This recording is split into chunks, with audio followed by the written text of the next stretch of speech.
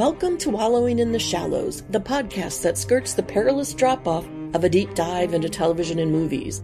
We are academic nerds aspiring to become TV and movie geeks. There are no spoiler guards in the shallows, so listen at your own risk. This week, join us for a wallow in Good Omens, Season 2.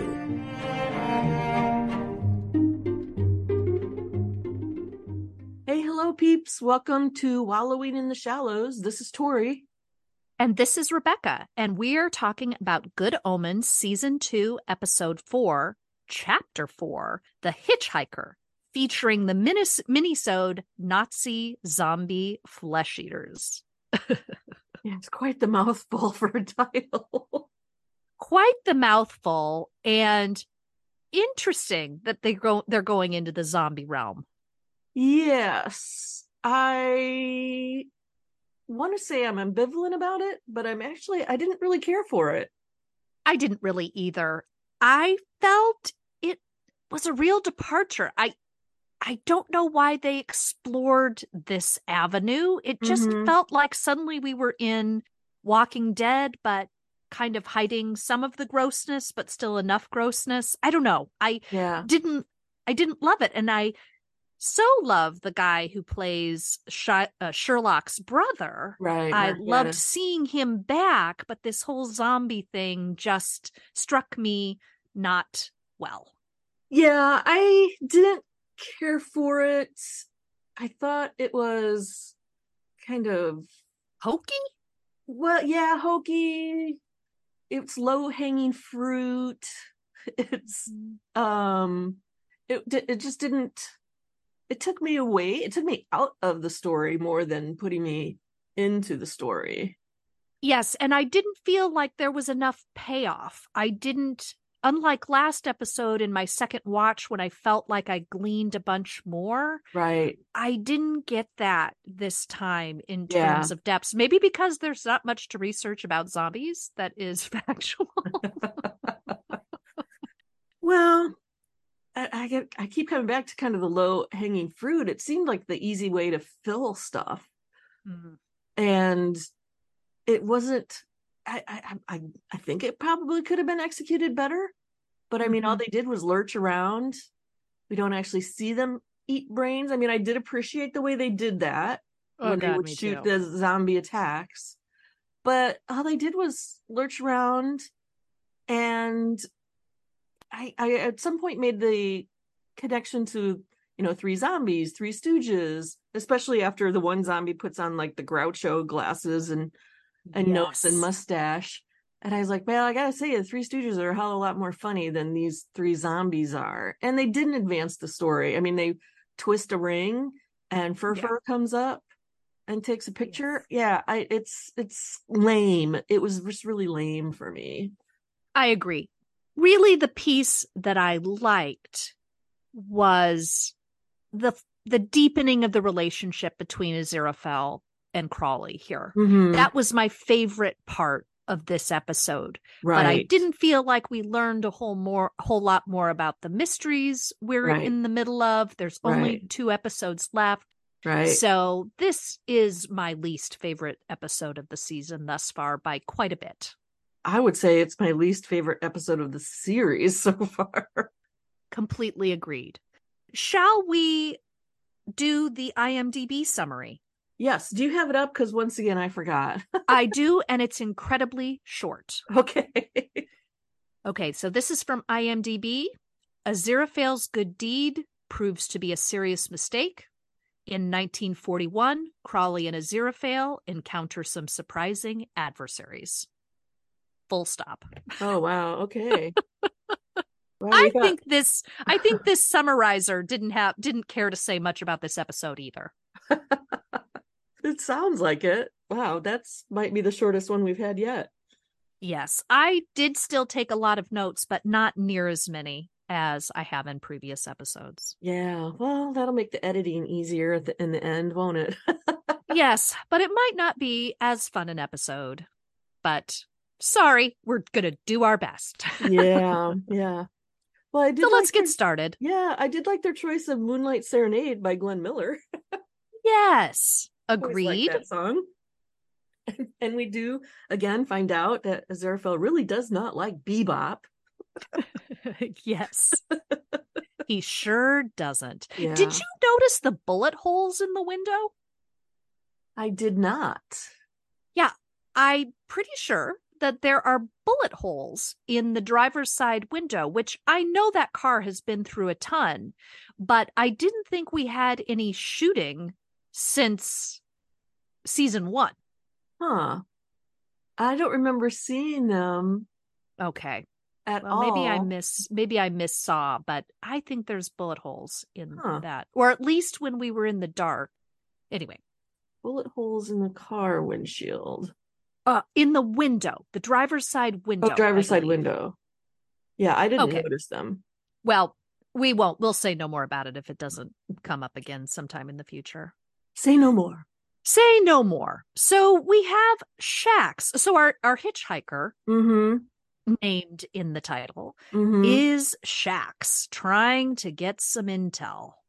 Yes. When they first showed the face of the girl that was the hitchhiker that we first see, I had to do a double take because at first I thought it was Felicia Day. Oh my gosh, at first I thought it was Liv Tyler. Those two very different actors. Yes. I was quickly disavowed of my confusion. Yeah. I was like, oh, wait, well, that's actually Shax. I mean, you knew it had to be somebody in the supernatural realm as they kept showing up as he was driving along. Yes, and I do think one thing significant here, I do think as opposed to Crawley, when Crawley's in the car, she can just pop in whenever she wants. I think Aziraphale had to let her in. Oh, yeah. Yeah, because she can't go into the bookshop. Right. I would have thought, though, since it's Crowley's car, that she would just be able to pop in anytime, but it must be because Aziraphale was in the car. Yes. She couldn't just pop in. You bring up a good point, though, about it already having permission, but not sure. But it seemed like she needed him to invite her in. Yeah, because she's already been in that car, right? Haven't we seen her in Crowley's car before? And she's just appeared. Absolutely, we've seen her in Crowley's car. And I don't believe he invited her. Well, she probably wanted to, she's trying to eke information out of him. So maybe she thought if she just popped in, that would put him too much on his guard. But she very quickly turns into Shax. She does. And pretty much says, you're gullible. I knew you'd let somebody in who needed help. Yeah. I don't know. It's just one of the first things about this episode. I'm like, okay. Yeah. But she figures out from Aziraphale's inability to really tell a lie well. Yes. That Gabriel is in the bookshop. Yes. I thought some other interesting things from this conversation is it does seem to be that word on the street is Aziraphale and Crowley had some sort of romantic thing going on. Yes. Something beyond just a friendship. That rumor's out there. Yes. And we get the first mention of Furfur. Yes. And so Furfur will, of course, take center stage in just a little bit. But she does allude to the fact that they were kind of his chance to make the big time and didn't work out for him. Yeah. I wonder if Furfur is supposed to be a clever, air quotes, take on Furrer. Mm-hmm. Oh, well. It's an interesting question. There was quite a bit. There were some smatterings of German throughout the episode, so that kind of would certainly fit. Mm-hmm. Yeah. So do you have anything else before the intro credits? I don't. Okay. So I did notice, I want to go back and look at the other episodes that have the minisodes in them, which I think is all of them, isn't it? But this minisode was not written by Gaiman. Did you notice that? I didn't, but that would explain a lot. Yeah, it was written by two other people. A guy by the name of Jeremy Dyson and then another one by Andy Nyman. Well, I hope they're not responsible for the last episodes because I didn't love it. I didn't love it. Yeah, I do want to go back and check the other episodes and see if those minisodes had different authors as well. Mm-hmm. It could definitely account for the big change in tone. Yes. So there are a few things I'd like to note Okay. from the introductory credits, Okay. and we'll cover them as we continue. But the spider makes sense now. The The spider big makes sense now? There's a big spider in the sort of hell sequence in the intro, and we see that big spider in this episode. I'm like, where is the big spider in this episode? Okay, so do you remember the scene when they're kind of going through hell? I mean, there's like lava on both sides. There's sort of these mountains, and the people are walking through. Anyway, there's a hellscape bit. Okay. And in some mountains in the background, a gigantic spider climbs down the mountain. Oh, okay. Yes. Okay. I didn't notice it in the opening credits, and as you were speaking, it finally popped back into my mind where we see the spider in this episode. Duh. Okay. Oh, yeah. Yeah. So, anyway, he's in the opening credits as well. Okay. And also, certainly, we see a plane drop a bomb Yes. in the opening credits. So, that is connected here. And there's also quite a bit of magic stuff, some white rabbits. And Crowley is in his kind of magician's cape right in front of a curtain with, I'm not Crowley, Aziraphale. He's Okay. with Crowley as well, but Aziraphale's wearing the magic cape. Okay. And our ladies of Camelot, Mm-hmm. those dancers. And as we have confirmed in previous episodes, the marquee is updated to say the Nazi zombie flesh eaters. Mm-hmm. And the scene on the movie theater picture is our 3 Nazis prior to zombification. And I also spotted for the first time that at least at one point when we see the dirty donkey in the introduction credits, the resurrectionist pub sign, that sign, the side with Jesus on it in front of Lazarus's tomb, that is right next to the dirty donkey. Oh, clearly, really? they are not right next to each other in the In the universe show. here, Yeah. but they Yeah. put those 2 pubs together. And that's Oh, all I had for the opening okay. credits today. Okay. Interesting. Yeah, I still haven't done my deep dive. I'm waiting for whatever reason. But you've given me stuff to make sure I look for when I Keep do an eye my out. deep dive. Yeah. But then we're back in London in 1941. We sure are. That same scene from season 1. So I did like the continuity there. Unlike, clearly, you're right, Shax is unrecognizable as Madame Tracy. Yes. Yeah. Because Aziraphale has no recognition of her as the other person. So I think you're right. I think they just wanted to use Miranda Richardson again. Madame Tracy was done, so they gave her a new role. Yeah. So yeah, I'm letting that horse lie. Nice. I thought that Martin Sheen. Whoa, where did that come from? I do not know. Michael Aziraphale. I like the look he gives Crowley as he's walking away. After he finds out Crowley saved the books too, and there's a real kind of almost dawning awareness, like, oh my goodness, I think I might love you. Definitely. This is, again, the part of the episode I enjoyed, is having a little more insight into these. We haven't yet had confirmed that they have any sort of, I don't know, romantic relationship, but we're definitely seeing the deep affection for one another. Yes, absolutely. And we get the clues that the Nazis are going to become zombies when we see one is still alive, and here's the whole thing. And then we're in hell.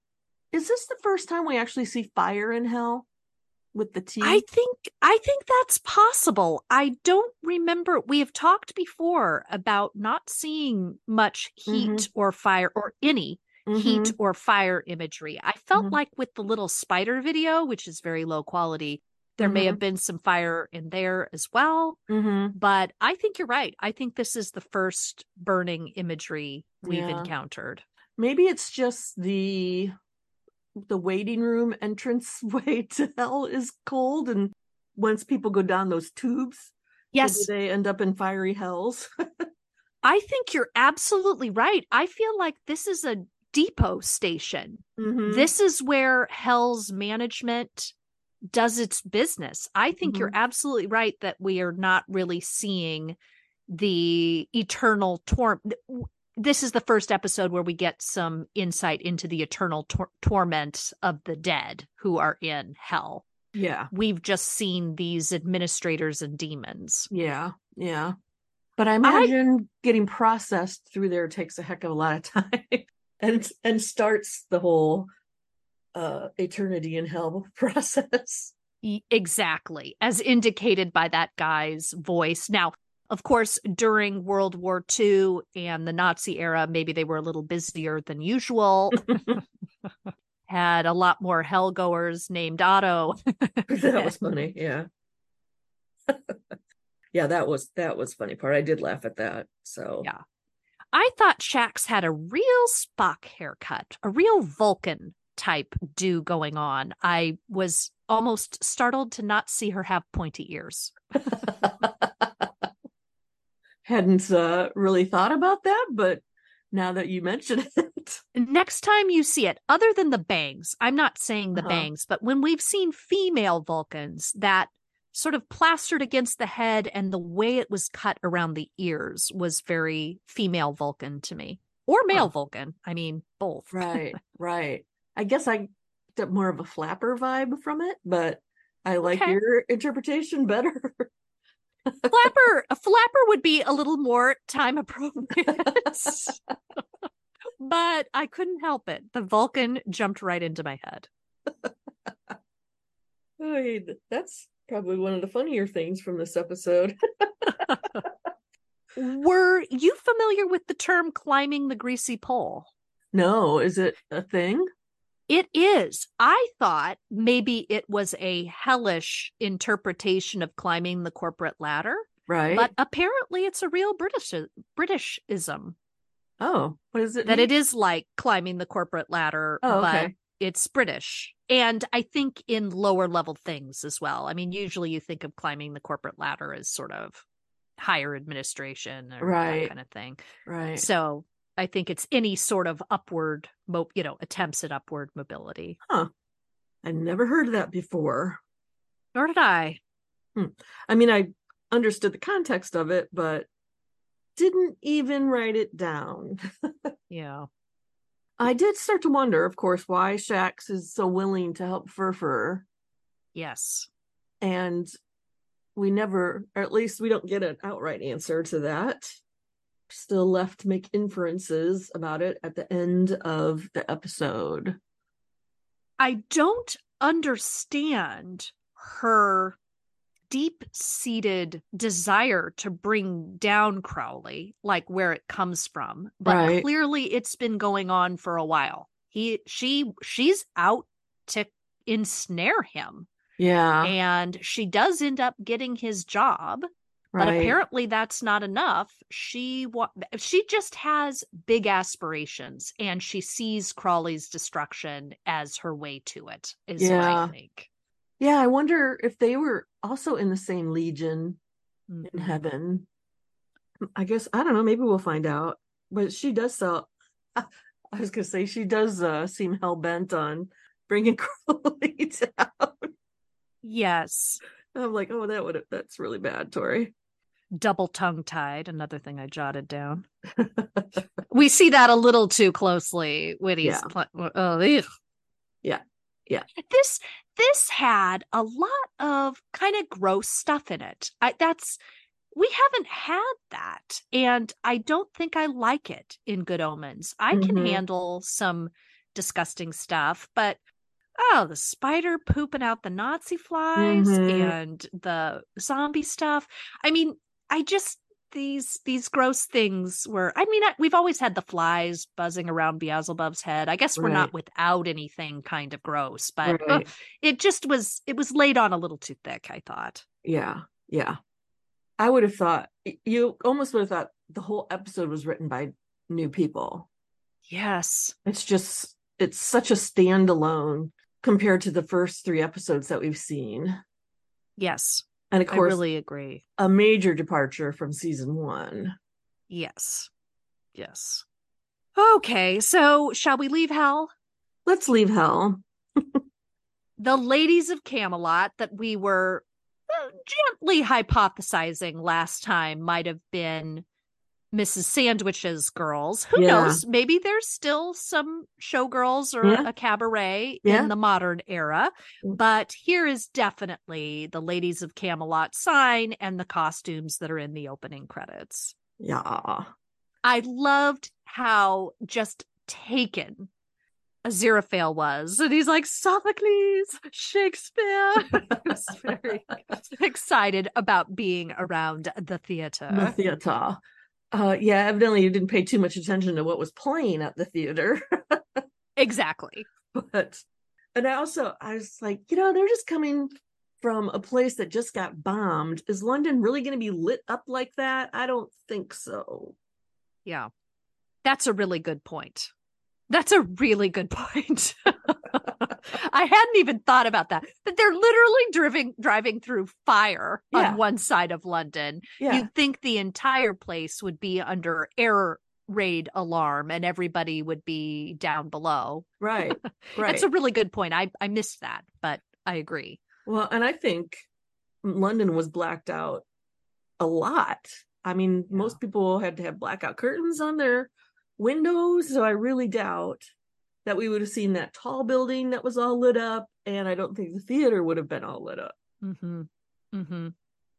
mean, they do such good job of bringing in details about history and things like that, and to do that, I was like, come on. Yeah. Oh well. Another thing that kind of threw me out of the episode. Yes, let's just add it to the pile.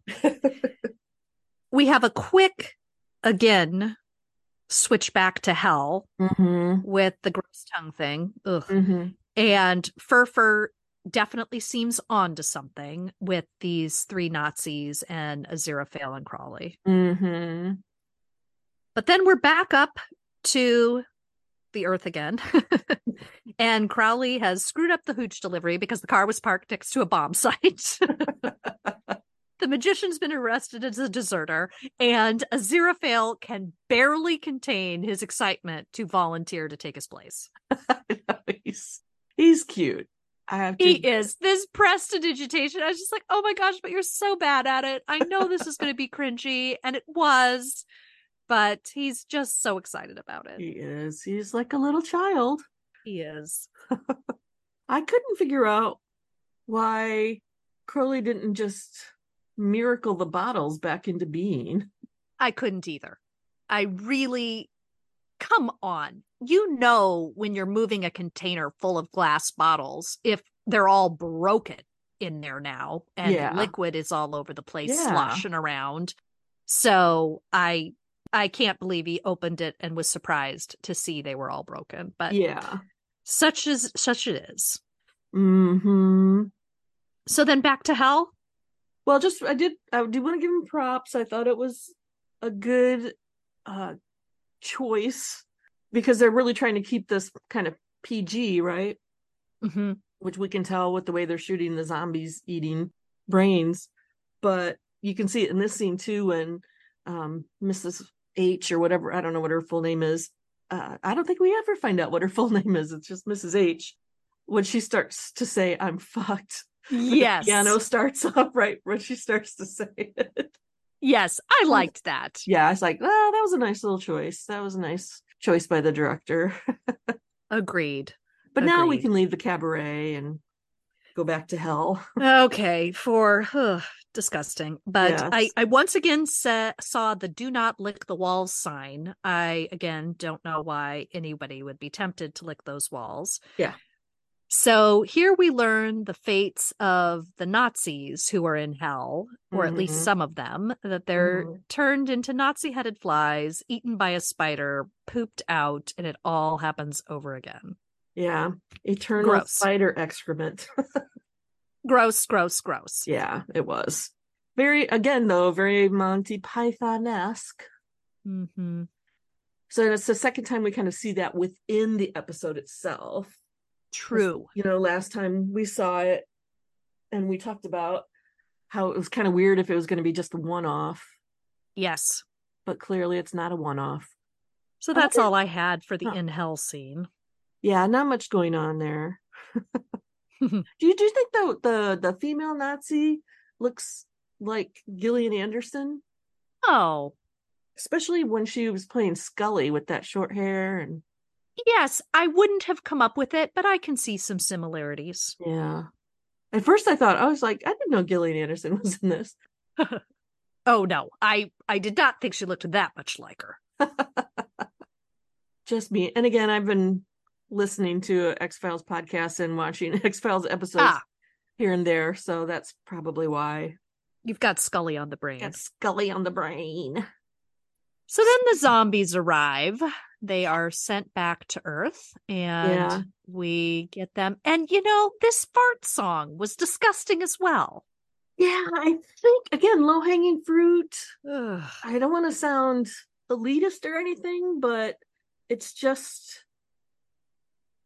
everything's been so sophisticated and smart up to this point, you know, with really clever language. And this just throws that out the window. Disgusting. I just was like, give me some other drunken song. I don't need to hear about someone farting out the national anthem or whatever. God save the Queen, or I don't know. It was just gross. It was just gross. Maybe they're just trying to tie it to the whole spider pooping out Nazis thing. I don't know.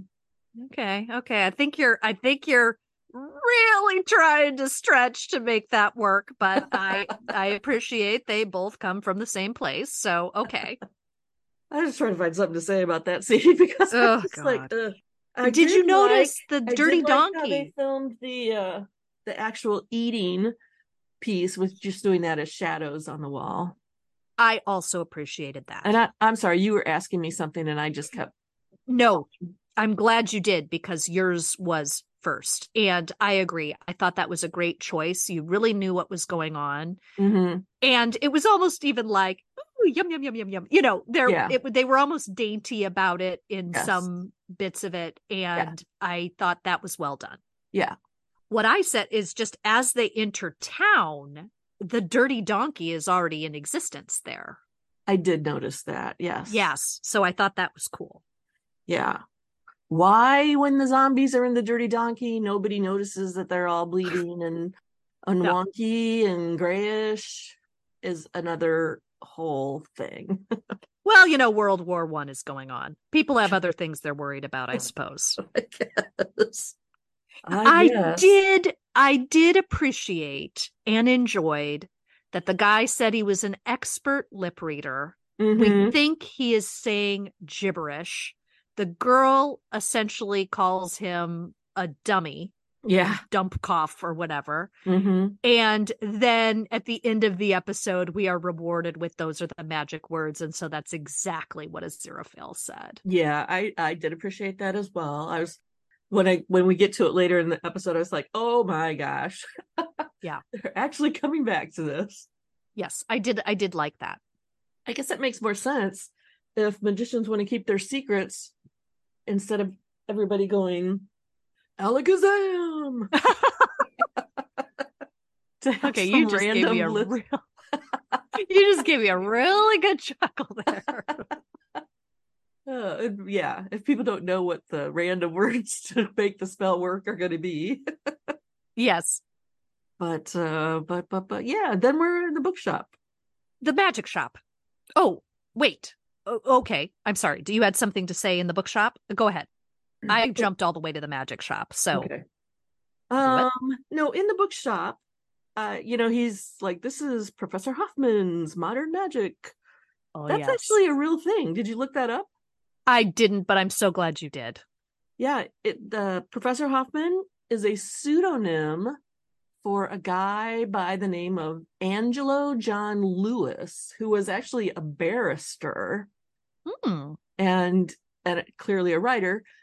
And he's been described as the most prolific and influential magic author and translator until modern times. Wow. Great find. Yeah. And he did publish a book in 1876 called Modern Magic. Wow. And it had everything in there about how to become a magician, from performing sleight of hand tricks, how you should dress, how you should speak. Mm-hmm. And that book was evidently really successful, and he didn't have to be a barrister anymore, and he became a full-time writer. I love it. I love it. The first time I saw that, it was a pseudonym, when I saw the word Angelo, my brain didn't see it as Angelo, but as Yes. Anglo. And I'm like, why would they name him Anglo John Lewis? And then I'm like, oh, wait a minute, that's Angelo. Okay. Another Little. really British name there, Angelo. Yeah. All right. The other thing I have to say about that scene in the bookshop is, like, what an odd American accent to choose. Oh, God. Bumpkin City. I agreed. I didn't. Okay. I said my line about it is, Crowley is not the best Yank. Well, it's almost like an accent you would expect to have heard in, like, a Little Abner movie or Yes. something. And I couldn't remember if, since it's 1941, have we already seen, like, those black and white movies with Ma and Pa Kettle and so That's a forth? good question. Because that, I think, really maybe harkens to that kind of accent. Okay. And I don't know when those movies came out. Ma and Pa Kettle movies. Let's see. Let's see what the Wikipedia has to say about it. That could It's the be late exactly. 40s. It's the late Okay. 40s. So Okay. I don't know. There had to have been something earlier than that, though. I don't know. I keep saying I don't know. Yes. Well, I didn't love it. I didn't, whatever it's an homage to. I didn't maybe I took some offense. We're not all like that, Crowley. Come on. Come on over to the Americans. Though, of course, who did we see in season 1? Offerman playing Oh, this puffed up politician guy. So right, right, America's not coming out unscathed in this right. show. No, no, not at all. But I did start to wonder. I was like, well, so many probably young, poor men from America had probably enlisted in the army. Mm-hmm. Although 1941, we don't even get into it until the end of 41. God, that's absolutely right. I don't know. I'm Why confused is by he that even whole thing. talking about American GIs? Yeah. Yeah. Okay, that's weird. Now I've got even more questions. All right, but let's move on. Okay. Shall we move on to the magic shop? Yes. And the zombies are hot on the trail. Couldn't help but notice throughout all of these scenes, there's an awful lot of red. Okay. And even, like, Aziraphale's clothing has a slight reddish tint to it. The sets have a crap load of red in them. And not just at the magic shop, but even Aziraphale's shop looks really red. Everything's Ah, kind of reddish. And I don't know if that's supposed to represent, this time was hell, or hell on right. earth. I don't know. It's just very red. Well, that's kind of an interesting interpretation that this is maybe a time and a place where hell was really in the lead at the moment. Yeah. Yeah. Interesting. It's curious. Curiouser and curiouser. Yeah. I did think the snake in a can, again, it seemed low-hanging fruit and much more Archie McPhee store than Mm-hmm. the store that's supposed to cater to the professional conjurer. Totally agreed. I mean, the same shop that has the bullet catcher trick. Yeah. Has Granted, snakes in that a one can and a is, Groucho Marx face yes. thing, that which is also very Archie McPhee. And would they have even E- had those in the 40s? And this proprietor is clearly not checking for magician cards at the door. And so I do agree that though Aziraphale thought you had to be a card holding magician, it Mm-hmm. seems like they'll let anybody in to buy a joke canister or a joke ring or anything like that. Yeah, yeah. Stuff that you would more associate with clowns Yes. than magicians. And Aziraphale, oh my gosh, this klutziness. I mean, it was just over the top, both Mm-hmm. here and when he's actually performing. It was Mm-hmm. almost painful Yeah. how bad he was. Yes. Yes. I did like it later when Crowley's like, can we put the magician or magic tricks to bed now or something to that effect? I was like, please. Please don't give us any more for the Yeah. rest of the season, please. I did look it up to see if that bullet catch trick was a real thing. So did I. Proceed. Did you find out about the Chinese fella? I sure did. I couldn't believe that. I'm like, man, Go it ahead, wasn't a real please. Chinese fella. Far from it. Yeah. Please elaborate. Because I Yeah. found this was one of the most interesting things of the episode. Yes. And again, I really appreciate who's ever doing the research for their episodes, whether it's the writers themselves or if they've got staff doing it. Kudos, because Mm-hmm. this is a totally random thing. In 1918, an American magician whose name was William Ellsworth Robinson, but went by the stage name Cheng Lian Su, was actually killed doing this trick.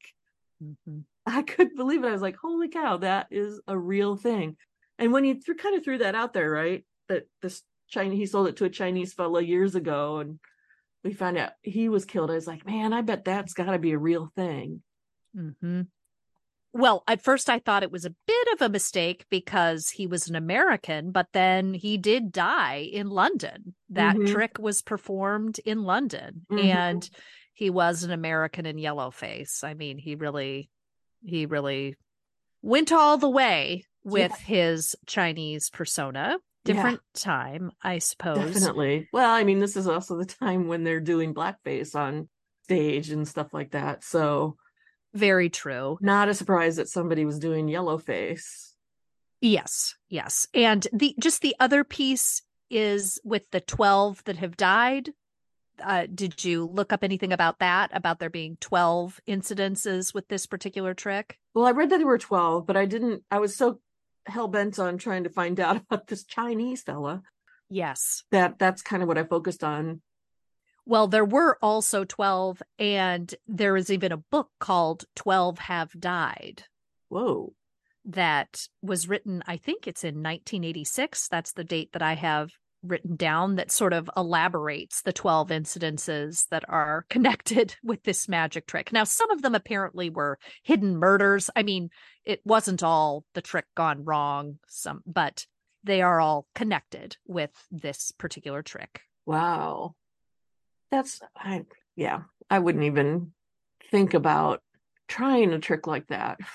I even saw, like, in some cases, the person like shoots it into their own mouth or something. I mean, Oh. at that close of quarters. Anyway, I didn't want to get too much further into that, but they didn't all seem to be from a distance as we had with Crawley and Aziraphale. Well, I hope being in this episode doesn't encourage people to try it. Oh, God. Yes, me either.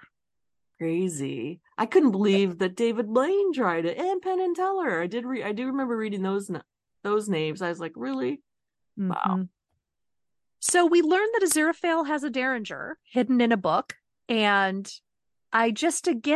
we have the angel in possession of a firearm, and the demon has never shot a gun. Yeah. Contradictions. I bet that Derringer is going to come back, though, when the Army of Hell attacks. I love that. That could pay off. That could be a nice, well set. We need to remember that. That is, I would even put that down as a Tory prediction for something that might, or is this going to be a Chekhov's gun? You know, this should be a Chekhov's gun. If we've heard about this gun, it's got to go off in Act 5. It has to at some point. I mean, it's just dropped in there. And yes. I was like, that's got to be an Easter egg. That's got to come back.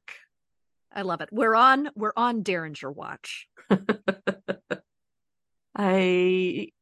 sorry, I'm jumping ahead now to the please do to the dressing room.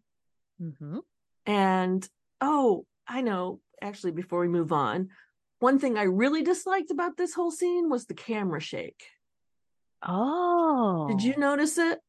I did not. Both times I watched it, there's just a slight tremor to the camera, and I hated it. Could you elaborate a little bit in exactly what context? Was this when they were eating Goldstone, or? No, this is, well, what did they have it in that scene? I'm not sure, but for sure when Aziraphale is on stage. I mean, that whole scene, there's a camera shake. Oh, I hate that. I didn't notice, though. It's really slight. And I was thinking, well, it was almost like an unsteady cam instead of the steady cam. That's funny. But I really didn't like it at all. And I can't remember if it's in any of the other scenes or not, but I really noticed it in that one. Okay. Well, since I did not even notice it myself, I cannot comment. Yeah, we'll move on then. What do you have down next? I like the line, the Infernal Code. Mm-hmm. And we learn, of course, that Furfur and Crowley were in the same legion. But there's something that Stax says earlier in the episode that makes me think Furfur and Crowley were close in some manner. You mean Shax?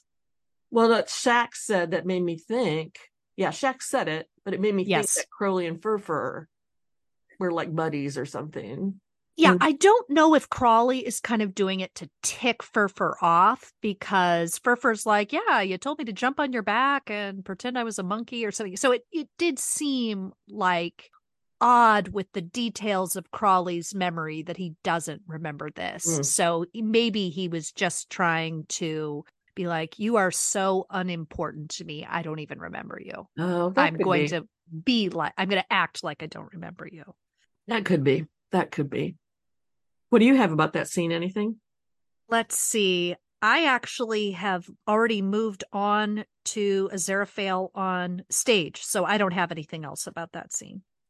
Well, this scene is after Aziraphale's on stage. Oh, I'm sorry. Maybe that's why I couldn't find the note. Okay. So let's see. Moved on. Okay, then I do have a bit of this. I thought it was funny when Aziraphale was looking for his volunteer and he asked, has anyone ever operated a firearm? And he's talking to an entire audience of people in the army. Yeah. That was funny. I did appreciate that. So, yes. And when they both are realizing their magic doesn't work. Mm-hmm. And Crawley immediately starts reading the directions about the trick. Yeah. Yeah. He's like, shoot, we're going to have to do this old school. And so, but Crawley does get into it because Aziraphale's like, okay, put this bullet in the gun, and Crawley does it, and then he joyously says, bullet loaded. So he's up there and he's hamming it up. I liked it. And Crowley's kind of really in the background in this whole episode.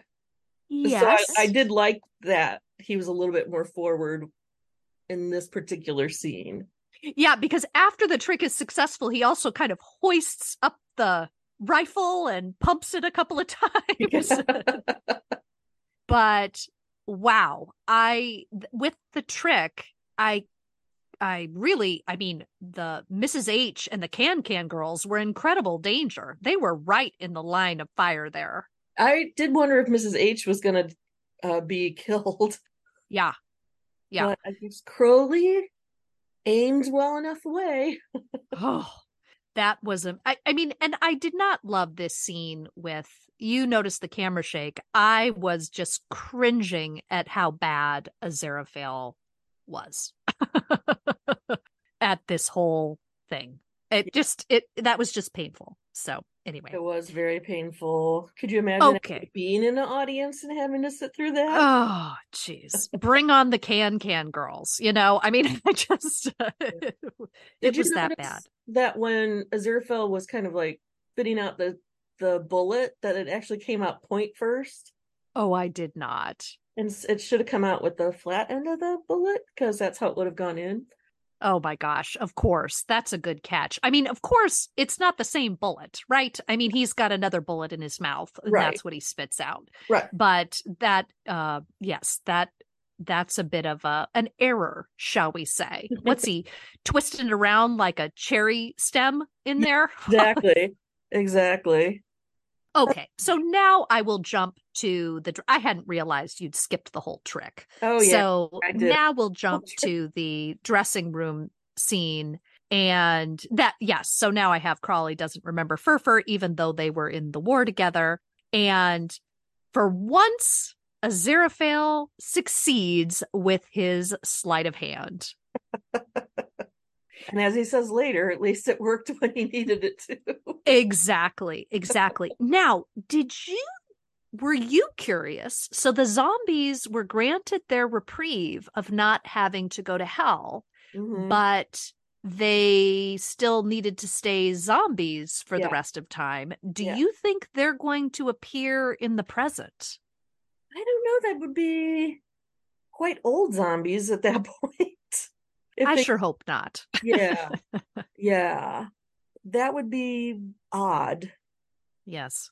But who knows? Did you notice after the arm fell off of the Mark Gatiss zombie? Yes. That the fingers were still moving? Yes, that he pointed. Yeah. Yes. Great.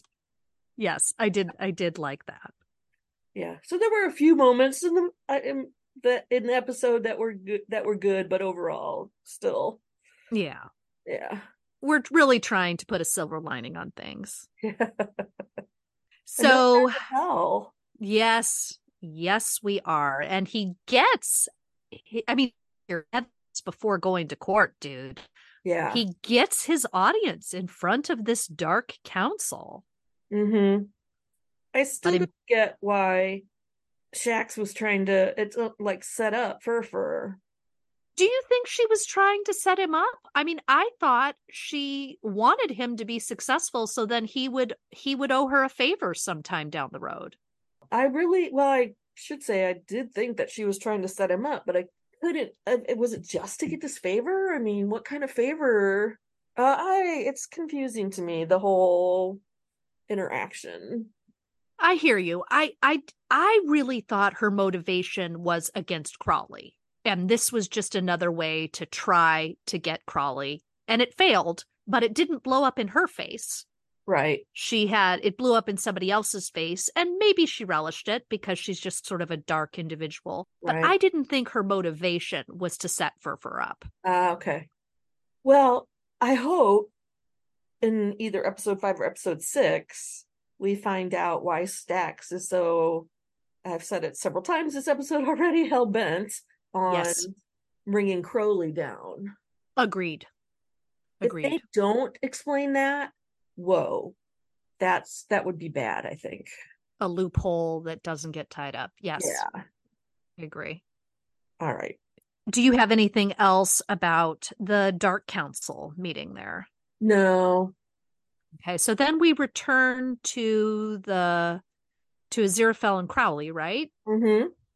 Lip Reader was right. His magic words. Yes.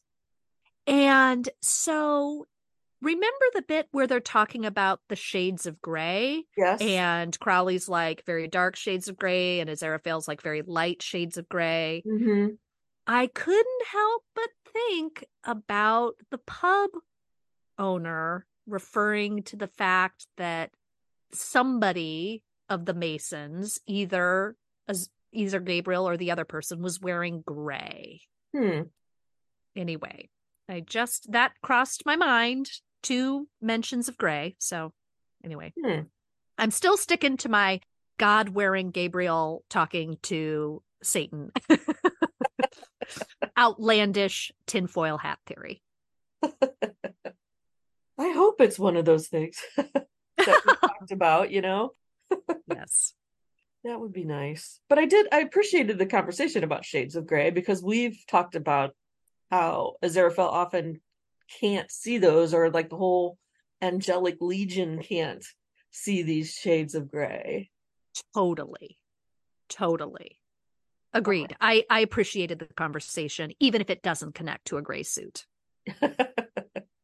That is not a connection I made, but thank you for pointing it out. It would be cool if they actually do that. It's a stretch. And then we're back down in hell, where Shax, man, that woman can speak fast. She can, with such amazing enunciation. Hats off. Yeah, I mean, as we know from this podcast, I'm often stumbling around on my words. I don't think I could have ripped that out that well. Me as well. Hats off to Miranda Richardson. Oh, she's fantastic. So I'm glad they brought her back, even though the continuity from season 1 to season 2 is a little weird. And boy, wonder if we're going to have this demon invasion during the meeting of the neighborhood of shop owners at Aziraphale's. I actually wrote down in my notes, obviously the demon army will attack during the meeting. There you go. And I was wondering, we see the Bentley respond to a voice command. So I wondered, well, is that going to come into play during the wave after wave of demons that Shax is going to throw at the bookstore? I love that. And did you maybe even get the sense that the car kind of liked Aziraphale? Like it was a little puppy kind of following him a little further? And Aziraphale was like, no, now you go back to where I parked you. Well, I'm sure Aziraphale treats the Bentley better. Yeah. Because with the plants in the backseat, I'm sure the Bentley's hearing all sorts of vile things being said. Absolutely. My next note is Nina's text from Lindsay. Oh, yeah. Just in case any of you dear listeners did not freeze and look at what the note said, it said, if you had any self-respect, you would not have left this morning. I had a lot more to say. I cannot believe how self-centered you are. What is going on here? Yeah. I feel really bad for Dina. Mm-hmm. And yet why are we being clued in on all of this? This has to pay off. It better. And something about that note made me feel like Lindsay never leaves home. Like she's not human and stuck there, or oh my gosh, could she be the other zombie? Could she be the female zombie? Oh gosh. Let's hope not. Let's hope not. But this you left, I had a lot more to say, almost like this person couldn't have followed Nina.